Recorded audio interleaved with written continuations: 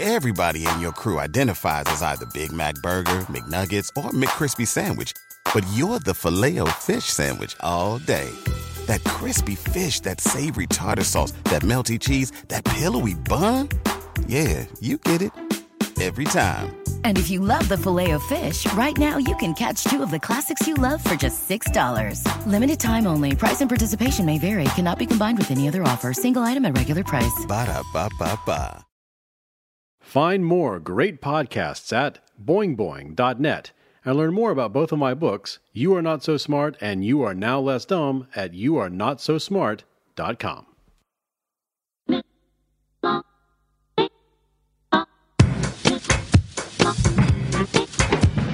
Came on down into the middle of the party and in the cool of the happy, they went quiet. Dancing and talking about the power of the gospel. In the cool of the happy, they went quiet. Welcome to the You Are Not So Smart podcast, episode 10.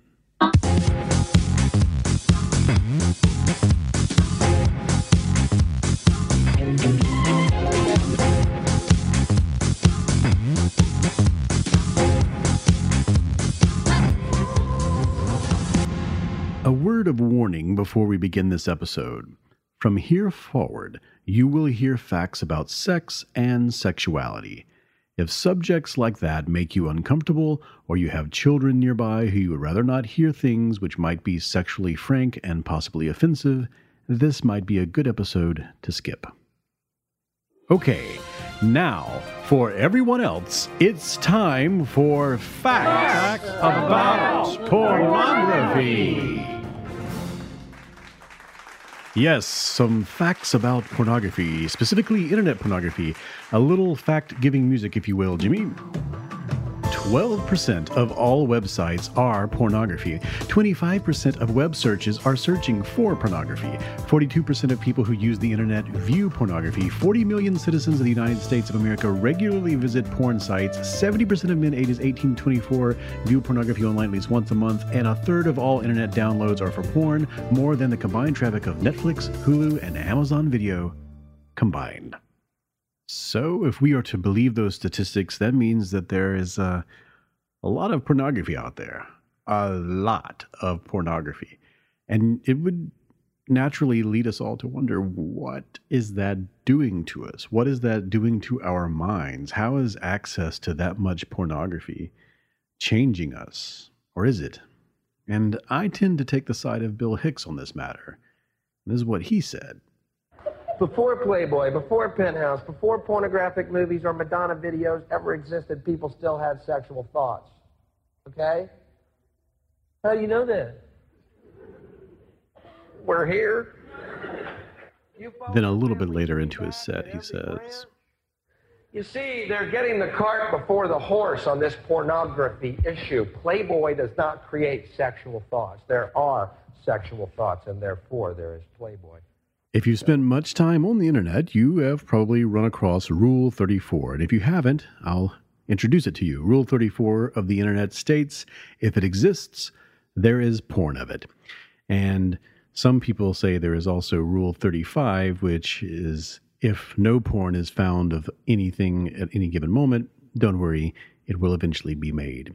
So, as Bill Hicks said, sexuality has always been a fundamental part of the human experience, an inescapable barrage of urges and desires and thoughts and behaviors we all experience, and with the unlimited freedom of speech provided us by the internet, thanks to Rules 34 and 35, we've come to see that all that sexuality is nuanced and complicated, and it can be really, really weird. But is what's weird bad? Or what is sexually deviant?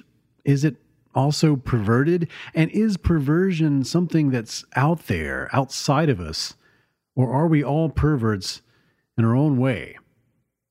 That is what we are going to explore today on the You Are Not So Smart podcast. My name is David McRaney. I will be your host. On each episode of the You Are Not So Smart podcast, we talk about a different subject in the realm of self-delusion. Sometimes it's fallacies and heuristics and biases and all that stuff. And sometimes it's other things like just the general idea of what we're going to talk about in this episode, perversion. What is it? Is it bad?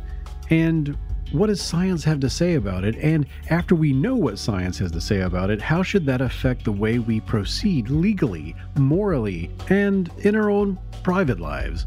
How should we deal with the things that we're learning about sexuality and what is and is not normal, and whether what is and is not normal even matters? Now, when it comes to what science has to say about sex and sexuality, that's an important question. That's an important answer. Because you have to consider that up until 1973, homosexuality was considered a mental disorder, and now a generation is inheriting the world who has never known gay people to be sick in the head, as people who are in need of help from a doctor because of, who they are, how they were born. And that's not to say that this transition to this scientific self-correction has been easy. I mean, consider the people who are trying to become president recently and the things they had to say. In fact, consider what's been said by a lot of people recently. This is an excerpt from a video put together by Lambda Legal.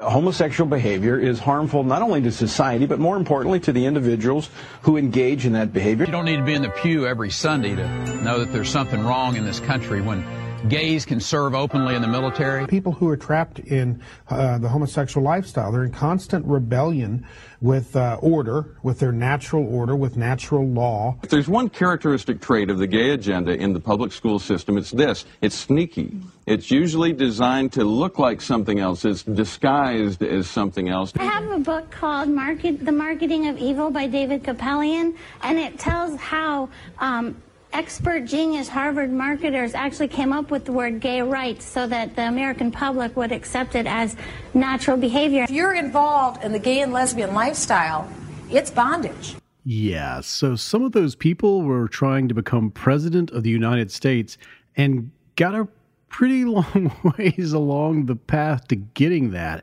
A lot of people wish they could have voted for them at some point. And the rest of the people were on television saying things. Those people got up in the morning and ate breakfast and were like, I'm going on TV in front of millions of people and I'm going to say these horrible things about homosexuality.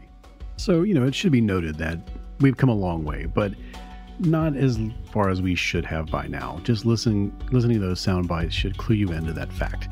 And that's why culture has gotten in the way of scientific investigation into human sexuality for a while now. Our thoughts, our feelings, our behaviors, what is and is not statistically quote-unquote normal, what is and is not a purely biological reaction to sensory inputs, what is and is not dangerous or harmful or perverse.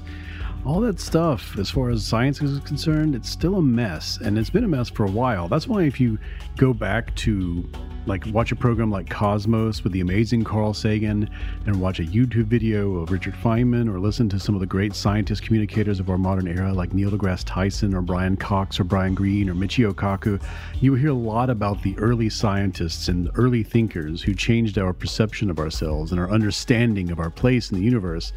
And most of those people will be astronomers or physicists or chemists, and you won't hear much about the early thinkers into the way the mind works. Of course, most of those people, because psychology hadn't been invented yet, they will be philosophers. But even the philosophers of antiquity, the ones that we learn about, most of them are way, way off, deeply influenced by social norms from their own cultures or eras, too underwater culturally to realize it.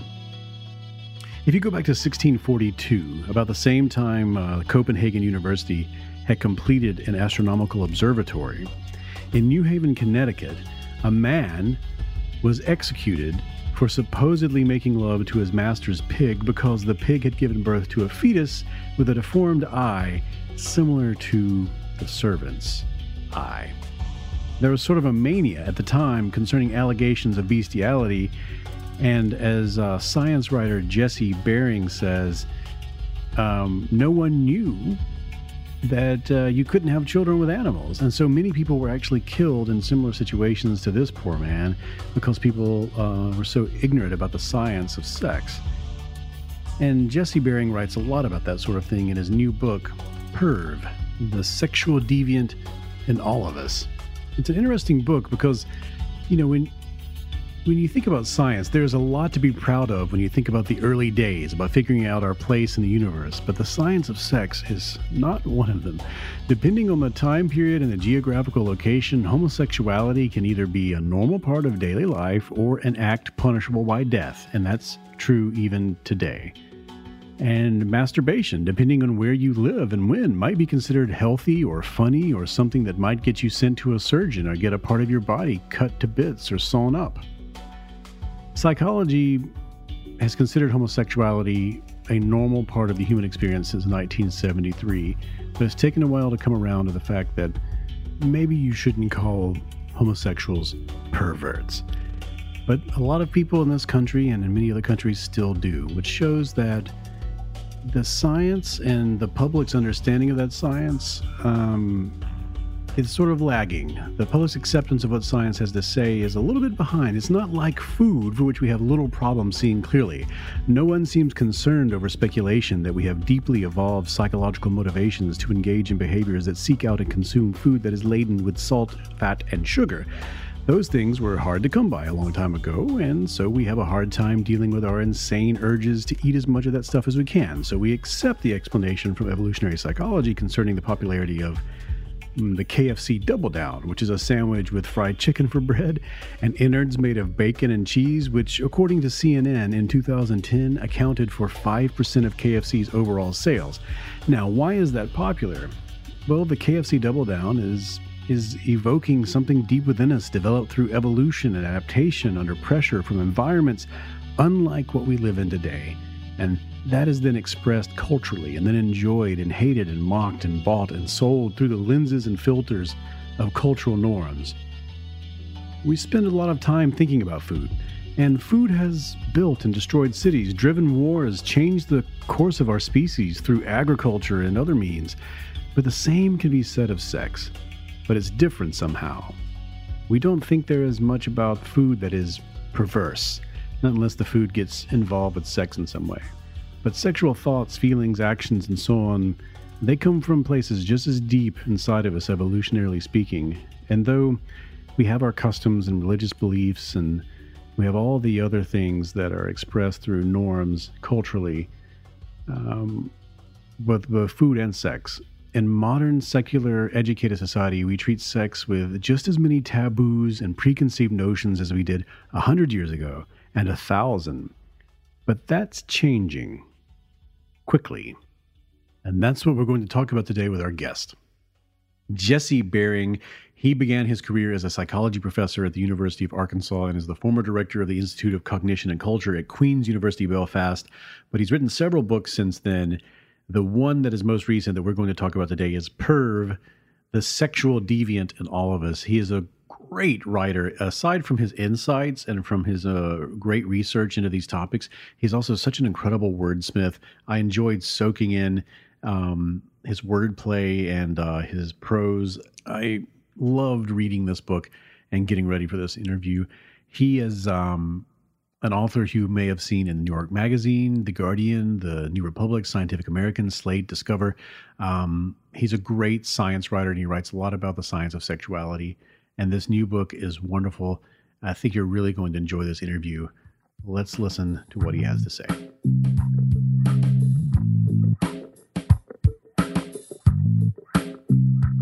Jesse, let's just get right to it. I have a question before we really dig into your book, and it's because you seem to be just the expert to ask this question, and I've wondered this for a while. From a psychological standpoint, why do high-profile politicians and people with millions of dollars at stake keep ruining their lives and careers by sending unsolicited dick pics?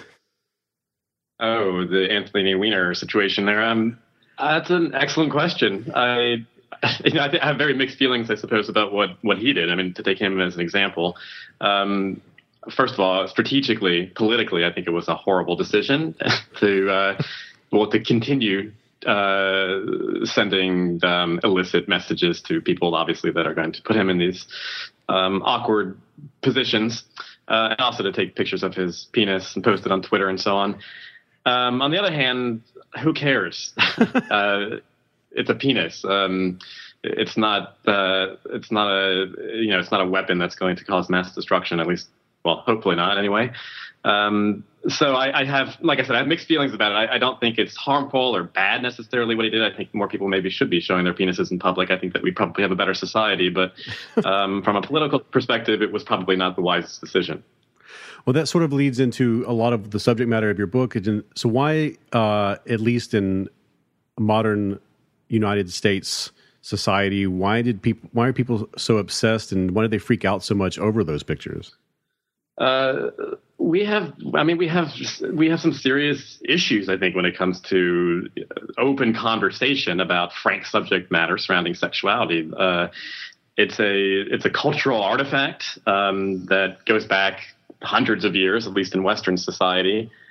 And I think it's revealing that if we look at, we'll probably talk about, I would imagine, some of the paraphilias or fetishes, some of which are harmful. Mm-hmm. If you look at the frequency of those in some of the hunter-gatherer societies, small-scale horticulturalists, they're basically unheard of in the more sexually permissive societies. So I think that we're not really doing ourselves any favors by being such a prohibitive and punitive sexual society. We're probably breeding more sexual deviance than we would otherwise.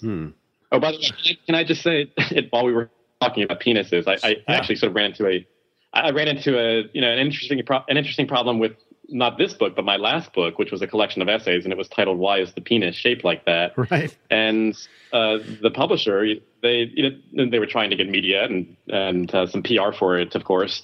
And a lot of the radio stations and television networks that we approached would not even look at it simply because it had the word penis in the title, which it's bizarre. It's an anatomically correct term. It's a body part. If you think about talking about politicians, if you think about Bob Dole, for instance, and his erectile dysfunction, right? Those types of commercials, they don't use the word penis ever. It's just simply erectile dysfunction. And I remember your article about why is the penis shaped that way. It's one of those things that I sent to a lot of people and put on like social media, and people were like, "Whoa, calm down." But it's such a fascinating thing. Why is the penis shaped that way? Well, the best theory is an evolutionary theory, in my point of view, and it's empirically supported by some laboratory studies, some clever studies. And the argument basically is that the human penis is distinctively shaped with that coronal ridge underneath the gland's head to retract or to pull out semen from competing males that had sex with that same female within about a 48-hour period of time, because that's the length. That's basically the lifespan of your average sperm cell. So what it tells us about human sexuality ancestrally was that women were having sex with multiple male partners within that short period of time. Whether they were doing it willingly or through sexual coercion is an entirely different question. And if I'm not mistaken, it also helps explain the refractory period, because you don't want to pump out your own semen. Right. It would be self-defeating, basically, if you were to ejaculate and then to pull out your own semen through continued thrusting. So you've probably noticed, if you have a penis or if you've seen this in action, the penis becomes flaccid pretty quickly after you ejaculate. And it's painful. Or not painful. It's pretty uncomfortable, usually, to continue having sex after an orgasm if you're a male. Right. And what I love about the research in that, I believe they made, there were a lot of scientists who were playing around with scientific dildos and scientific vaginas and fake semen, and it was a very bizarre experiment. Yeah, this was Gordon Gallup's work at SUNY Albany. He's a personal hero of mine. I talk about his work quite a bit, but he had differently sized and shaped penis dildos, some of which had the gland's head, some of which were basically the headless horseman, no heads in terms of the dildos, and looking at the amount of artificial seminal fluid that could be pulled out from this artificial female vagina. And of course, the ones with the more prominent coronal ridge pulled out the more of this substance. That is fantastic. I just love the idea of people in lab coats doing that research. Yes. It's okay. Not to get too far from your book. But even though that's right in line with what you talk about, you come right out of the gate saying in the book that the story of human sexuality that we've come to believe, this is your words, is the story of human sexuality we've come to believe is true in reality is a lie. So what would you say is that story, and why is it a lie? I think we're still uncovering that story. And the reason I say that it's a lie, and maybe that's a bit strong, it is, in many cases, it is a lie, though, is because what we know about other people's sexual behavior, and more specifically their sexual desires, how they think in terms of what turns them on and what arouses them, is simply what they tell us on self-reports and surveys and questionnaires. And even with the best controlled self-report measures, there's still concern, I think, because of the loaded topics that we're dealing with here, what they will share with the researcher. Mm-hmm. So we know only what others tell us, unless we use empirical measures that are much more invasive, really, physiological measures of erection and vaginal lubrication. To me, those reflect more accurately people's hidden desires. Mm-hmm. But usually those studies are reserved for forensic reasons, for people who have committed some sort of sex crimes for further testing. So we're unfurling in a scientific sense, and a lot of your book talks about how it's important that now that we're moving into uncharted empirical waters, that we should be brave enough to take that at face value instead of injecting our own morality into it. Correct? Yes, one of the big themes I try to emphasize in Perv is that there are psychosexual orientations. These are, and this is this captures our desires, our erotic pattern of attraction, what sort of triggers our neurological mechanisms, our genital responses, and so on. And then there are actions, and those are orthogonal. Our desires don't always translate into actions. They're completely separate. And I think that we need to reserve our moral judgment for actions that cause demonstrable harm to others, not for simply the way that we think or what turns us on. Right. So what's going to give a lot of readers pause, I think, is that early on you say that the reader has a lot more in common, and anyone reading it would have a lot more in common with the average pervert than you would normally be aware of. And you actually say that straight to the reader, quote, "You are a sexual deviant, a pervert through and through." So when you say that and you predict that people are going to go on their be a little bit defensive about that, where are you headed with that idea? Well, largely to the issue of sexual deviancy being a relative term. There is no clear-cut sexual normal. Mm-hmm. And we know that because of the tremendous cross-cultural variation in human sexuality. We know that because of the major historical fluctuations, even in the same societies, over what is considered normal and deviant. So we have to either embrace the possibility that deviance is relative, or simply assume that we have it right at this precise slice of time. Our Western society, this very narrow, rigorous, sexually prohibitive demographic, we've got all the answers, and everybody else was wrong. Mm-hmm. And I don't think there's any evidence to support that and embracing that position.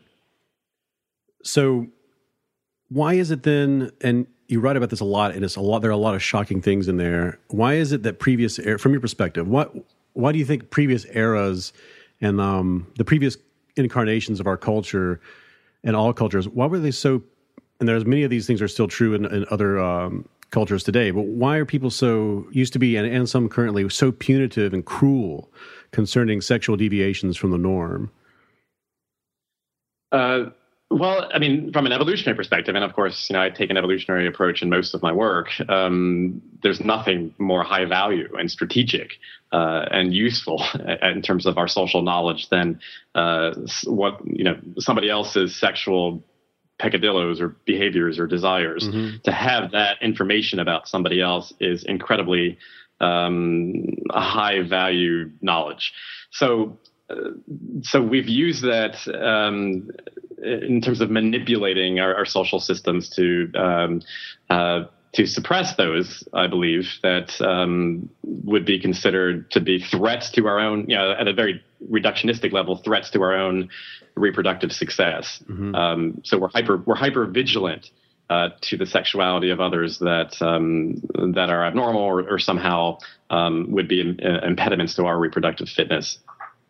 And because there are cultures today that are killing homosexuals, and there's been a lot of attention drawn to statements and policies in Russia, and you can see that there are pockets out there that are lagging behind what we would consider whatever wave, whatever pulse we're a part of. What is it what do you think is making it so that people in our culture may be more tolerant, not as tolerant as they should be, than another culture, even though we're both on the same planet in the same era? I think we are moving relatively slowly, but I think that, it definitely has happened, and we see it happening more often. We're moving toward a focus on harm, the question of harm, mm-hmm. And away from the question of what's natural and what's normal. And that's a good thing, because philosophically, what's natural and what's normal is completely irrelevant. As I write in Perv, normal is just a number. It connotes no moral value. And natural, if we really want to subscribe to the principle of what's natural is good or is right, then basically we are assuming that there was a creator. There was some sort of preconceived design for our genitals and what we should be doing with our genitals, and what's natural therefore isn't in line with that creator's moral intentions. And there's absolutely no reason to assume that that's the case. And, thinking back to the conversation from earlier, if it were, we certainly aren't naturally monogamous. Our penises are designed for having sex with multiple partners in a short period of time. So I think that clearly the naturalness question and the normal question are basically dead ends ethically. Mm-hmm. And we should be moving increasingly toward this issue of harm. I want to give you a chance to sort of pontificate on one of your major points, which is you write about how you were mentioning this a second ago, that sexual deviance is no more and no less a statistical concept that signifies that you're off course from societal norms, and that since there's so little that's universal about human sexuality, you straight up say without any hesitation that it's an illusion that there is an objective right and wrong when it comes to sexual nature. So if you don't mind, could you sort of unpack that? Right. So the main issue for me is that we need to really begin thinking for ourselves and not rely, as we have been, on biblical prescriptions, legal concepts. I'm not advocating people break the law. Obviously, that would just be stupid. But I think that we do need to think more deeply about the laws that we do have in a lot of cases, and really sharpen our operational definition of harmfulness when it comes to human sexuality. Harm is very difficult. I'm not saying that harm is an easy issue to deal with when it comes to sex. And the reason it is so complicated is because it's entirely subjective. What's harmful for one person sexually is completely meaningless or harmless, and in some cases beneficial to another. We have a very difficult time keeping ourselves from assuming that since we would be harmed, therefore others must be harmed as well. So we sort of demand that others experience the harm that we would experience if that had happened to us. And I think that's a philosophical error. I think it's a moral problem, because we're basically sticking our nose into the business of others that don't need our intervention. Mm-hmm. Some of my favorite stuff in the book is it deals with how gross sex is when you basically look at it in a certain way, and considering what we put into ourselves and others, and where we put those things, and fluids and emissions and all that sort of stuff. And you write about how we've evolved to deal with a particular kind of disgust. Could you talk about that? Well, I mean, I actually began thinking about this, and I opened that chapter talking about my experience. My first sexual experience with another man was with somebody who was a foot fetishist. Right. A podophile is the technical term for a foot fetishist. And I've always had a really strong aversion, disgust-related aversion to feet, especially my own feet. So it was so striking to me that this man was interested in sucking on my toes, and to me that was just so disgusting, and I couldn't imagine how he could actually be aroused. Mm-hmm. This wouldn't kill his arousal when it would have done so for me, certainly. But there are some categories, some things on the human body that, if not universally disgusting, they certainly define our natural sort of disgust patterns when it comes to sex. So if we're in the middle of having sex with somebody else and we happen to notice that their genitals have a strange color, or there's a bizarre odor waffling from them, or some strange lesions or something along those lines, it basically pulls our erotic kill switch. And we lose our arousal. And of course, that's adaptive, because if you go through with the act, the likelihood of actually acquiring that STD is going to be quite high. Some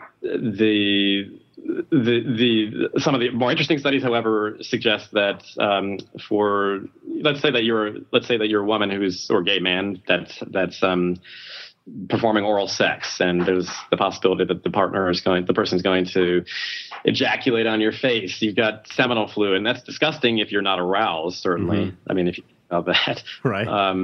The thought of, for most of us, when we're not turned on, the thought of swallowing ejaculate or seminal fluid is just revolting, kind of send shivers up your spine.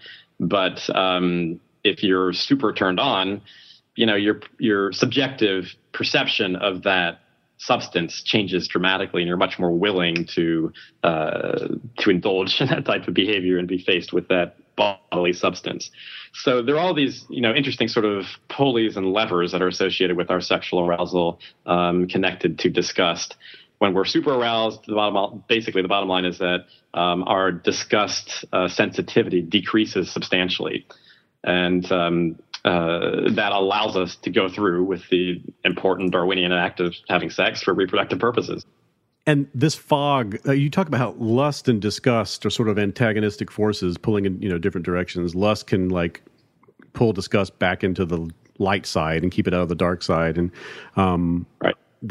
And to me, one of the first things I was thinking was in that fog of lust, maybe that's where the dick pics come from. Was that whenever?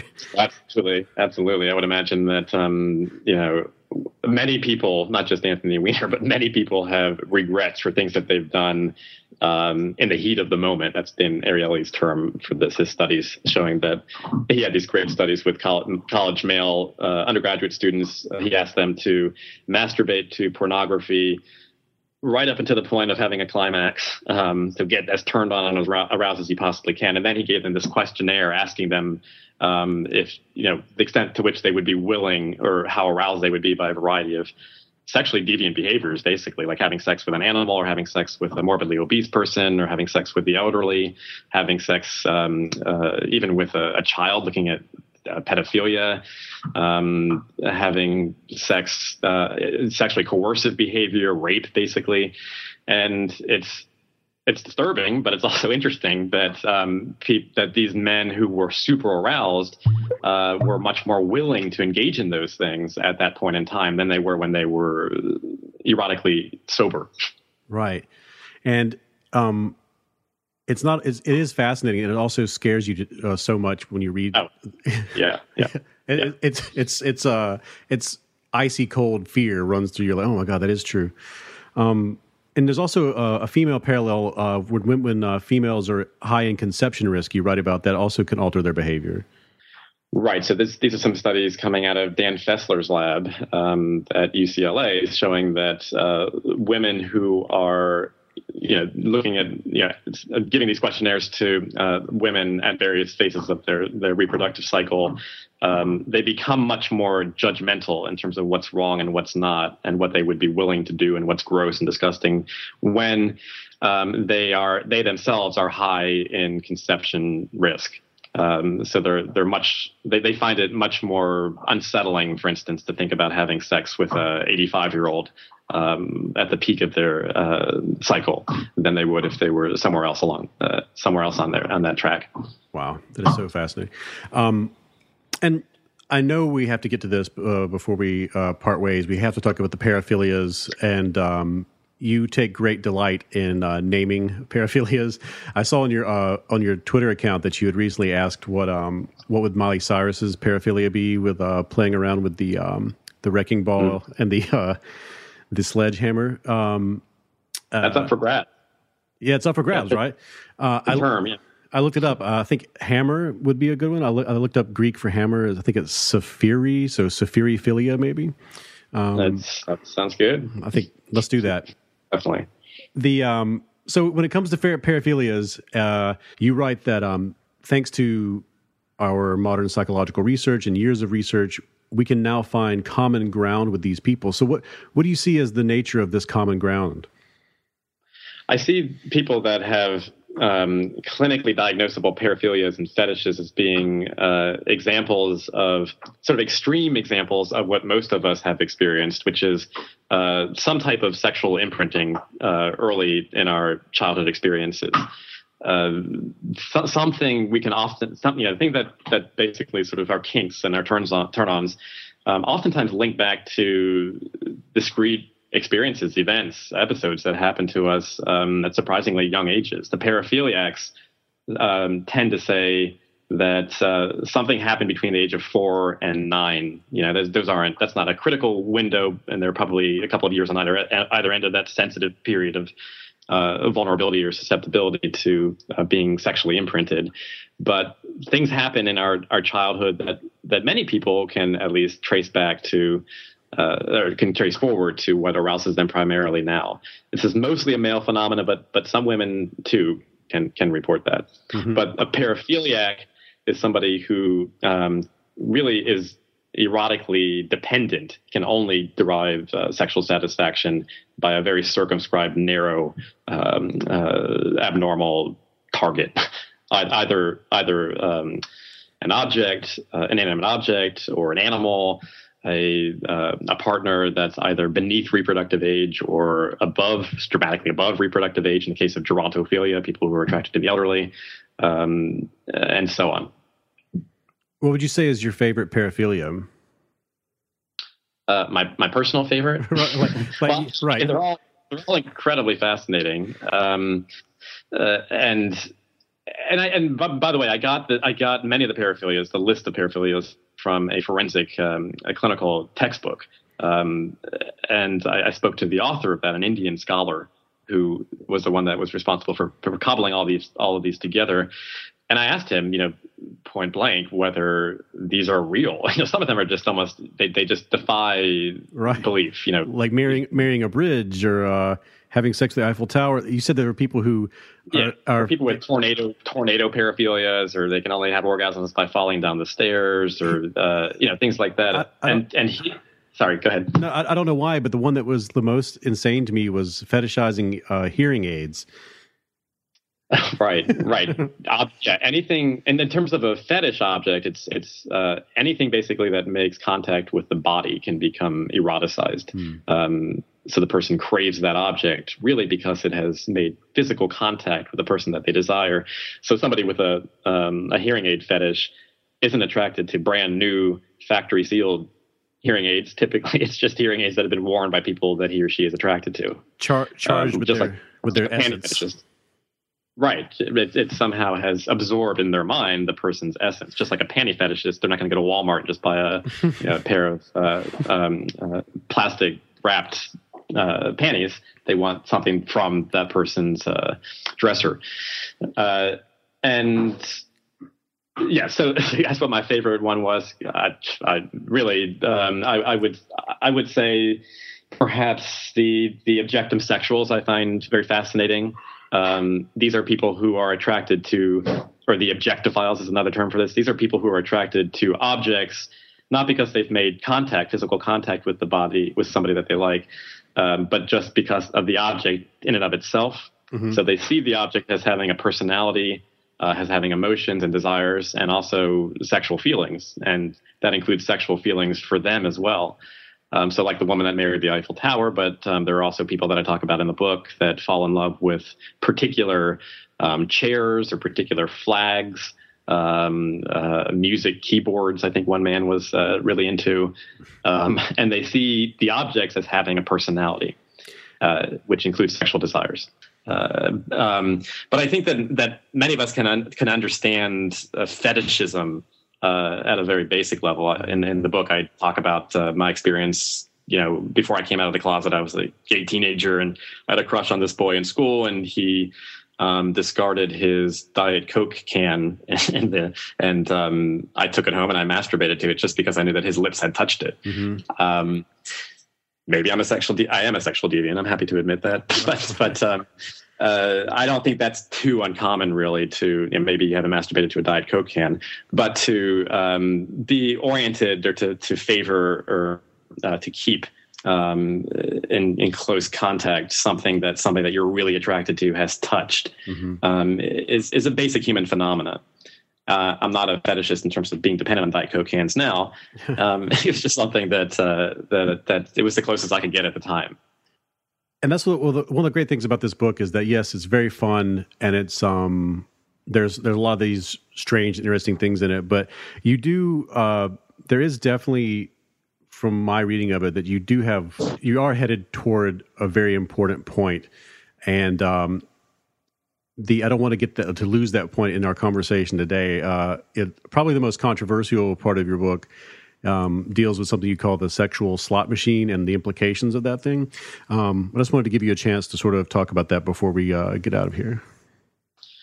Right. So, I think one big lingering question is, where do these forms of sexual deviance come from? Both the evolutionary question, is there a function, or is this just simply a complete anomaly from a biological perspective? But also the developmental or etymological, the etiological question from a clinical perspective. Where does the individual, where does this come from in terms of whether it's genetic or something that happens to them in early childhood and so on? We can't answer that question because we can't do controlled experimental studies on children, and fortunately so. We can't take a batch of infants and assign them to some experimental manipulation where we see and control their development to a control group and see who grows up in 18 years to be the sexual deviants. Most parents aren't going to volunteer their children for a study like that, of course.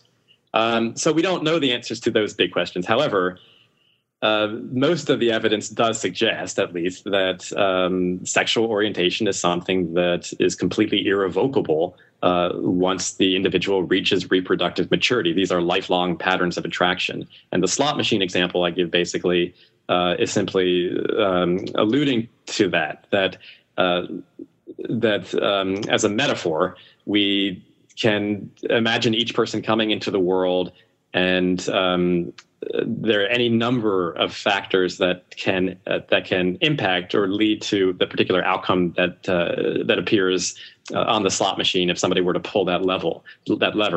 They're going to be gay, bi, or straight. They're going to be attracted to what's deemed a socially inappropriate target. They're going to have a particular erotic age orientation in terms of the age of the person, if they're attracted to people, that is, that arouses them the most, and so on.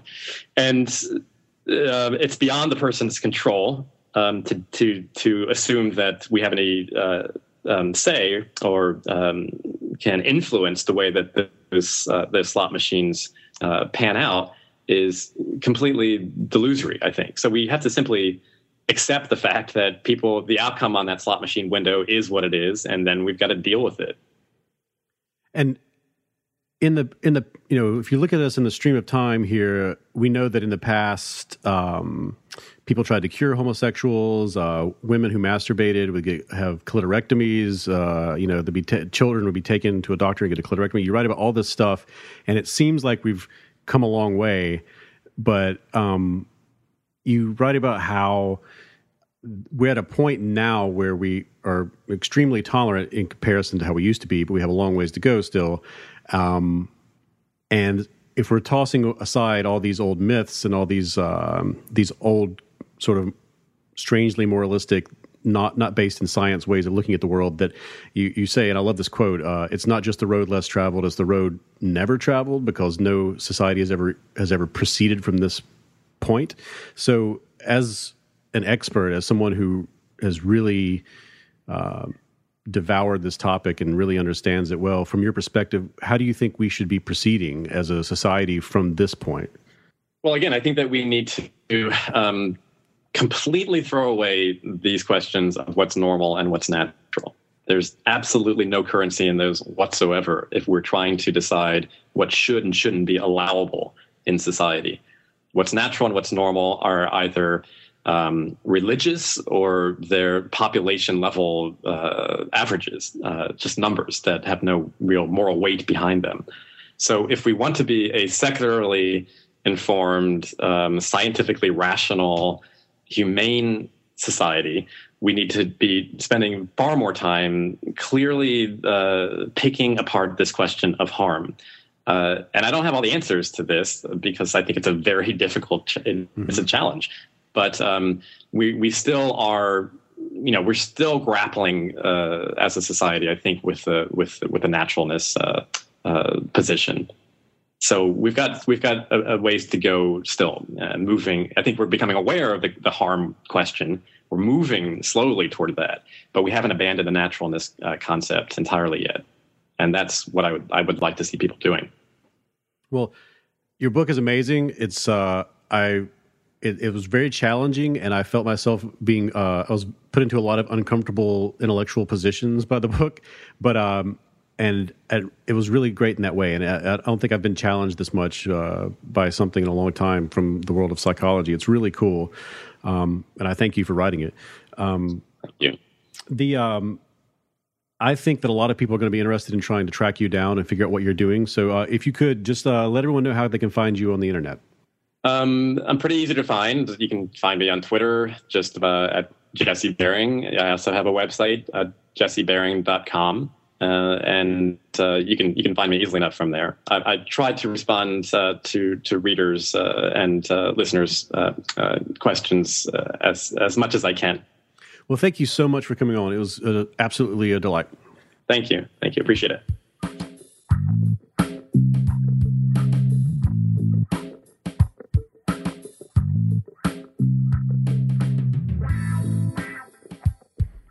I am so happy to say that You Are Not So Smart is now part of the Boing Boing family of podcasts. And there are so many cool podcasts over there. You need to go to boingboing.net and check out all of them. There's this new one that they just added called The New Disruptors. And this is how it's described. The New Disruptors tell stories that provide practical inspiration about the way that creative people and producers connect with audiences to perform, cajole, convince, sell, and interact using new methods. A new episode every Thursday. Free downloads and streaming available at boingboing.net. You should check out this podcast. It's super cool. If you're someone like me who has created this thing and you're trying to figure out how to get as many people as possible to see, hear, listen, read that thing, this is the podcast you want to check out. It's called The New Disruptors, and you can find it at boingboing.net. And now it's time for cookies. On each episode of the You Are Not So Smart podcast, I read a piece of self-delusion news or a scientific study while I eat a cookie baked from a recipe sent in by a listener or reader. You can send your recipes to david@youarenotsosmart.com. That's right, send your recipes to me, and if I pick and bake and eat your recipe, you get a signed copy of the You Are Not So Smart book or You Are Now Less Dumb. I also post the recipe and the winner and the photo and everything else at youarenotsosmart.com, as well as at the You Are Not So Smart Pinterest page.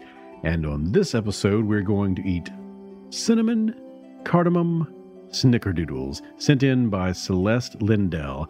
And I can tell you, these are possibly the most beautiful cookies I have ever seen in my entire life. All right, so let's get this thing. It looks like a little pancake covered in cinnamon and sugar with crispy edges on the outside. It's real. It looks fluffy, although I know it is a cookie. So hold on, let's try this out. 1 second.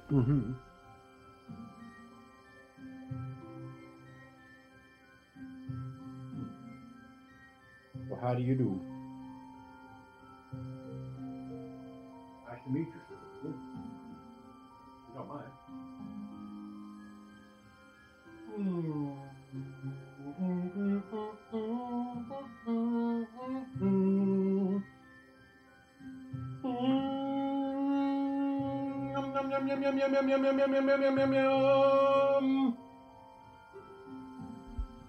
Ladies and gentlemen, I have just transcended onto a new plane of existence. I just astral projected to delicious universe black hole of great cookies. Oh my God. That is the best cookie that I've tried so far on the show. If you think you can top this cookie, send your recipe to David at youarenotsosmart.com. But I believe this is going to be the one that I remember for all time. This cookie is, let me tell you the ingredients. The ingredients are cream of tartar, baking soda, sea salt, unsalted butter, granulated sugar, eggs, vanilla extract, ground cardamom, granulated sugar, ground cinnamon. I'm not ashamed to say I'd never heard of cardamom before this. And you put all this together and it makes a cookie that's fluffy on the middle, crispy on the outside and on the edges. And it's just sort of this sparkling shower of granulated sugar and cinnamon mixed in with a strong punch of butter and like the archetypical cookie, the platonic solid of cookies, just cookie all over yourself. Well, that is a great cookie. Thank you very much, Celeste. You have changed my life. And I hope that you make this cookie, everyone. If you want to get the recipe, you can go to youarenotsosmart.com and I'll have it posted there along with a picture of it. And when I finish recording this podcast, I'm going to go eat another one of those cookies very slowly. And I'm going to think about my life. I'm going to consider how small I am in front of a mountain and how long the ocean has been lapping against the shore, both before I was born and after I pass. That cookie. Okay, let's talk about a little bit of news in the world of psychology. This study came out just before I got ready to put this podcast together, and it involves popcorn. I found this study in The Guardian, and in The Guardian's science and psychology section of their fantastic website. And the headline, very eye-catching, is "Eating popcorn in the cinema makes people immune to advertising."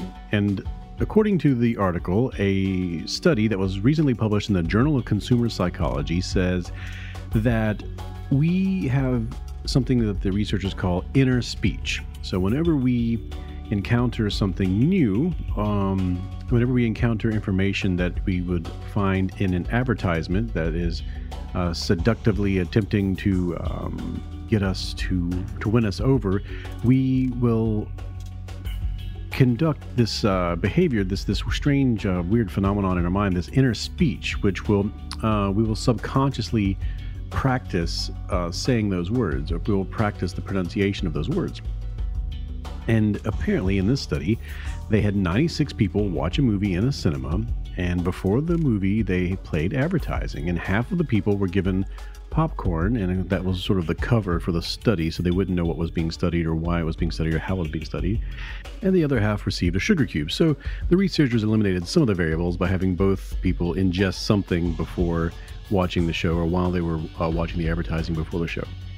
And afterward, after everything was over, they reported back, according to this article, that the people who were exposed to the advertising while chewing on popcorn were unable to engage in inner speech, and therefore they speculate that they were less able to take in the information from the advertising, because afterward they showed fewer positive responses toward the advertised products than did the people who only ate the sugar cube. So there you have it. If you want to avoid the effects of advertising, if you want to get away from the messages being delivered, this study at least suggests that you should chew on something while watching advertising. And it also says that it probably is something that movie theaters are paying attention to. And if this research continues and is definitely true, you probably can expect to see some sort of advertising before you get to your food and your candy. And maybe they will adjust all the other ways that they deliver those messages to you based off of research into chewing versus inner speech versus advertising versus the movie-going experience. That is it for this episode of the You Are Not So Smart podcast. You can find links to everything that I talked about today at youarenotsosmart.com. You can also find links to the videos that I sampled and to information about the guest and all sorts of other stuff. You can also find other great podcasts at boingboing.net. Go there, check it out. Find another great podcast to put into your brain. And if you go to youarenotsosmart.com, you can learn more about my book, You Are Not So Smart, and my second book, You Are Now Less Dumb, and merchandise like t-shirts and mugs and all sorts of other cool stuff related to the science of self-delusion.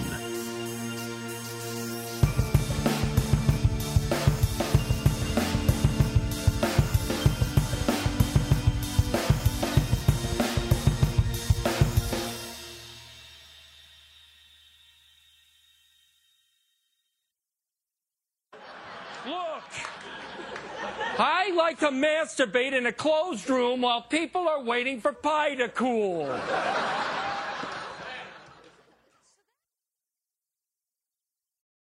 This show is sponsored by BetterHelp, and I'm very proud to have BetterHelp as a sponsor. I was using BetterHelp before they became a sponsor, and I was very excited to learn that they wanted to sponsor this program. I have recommended BetterHelp to people.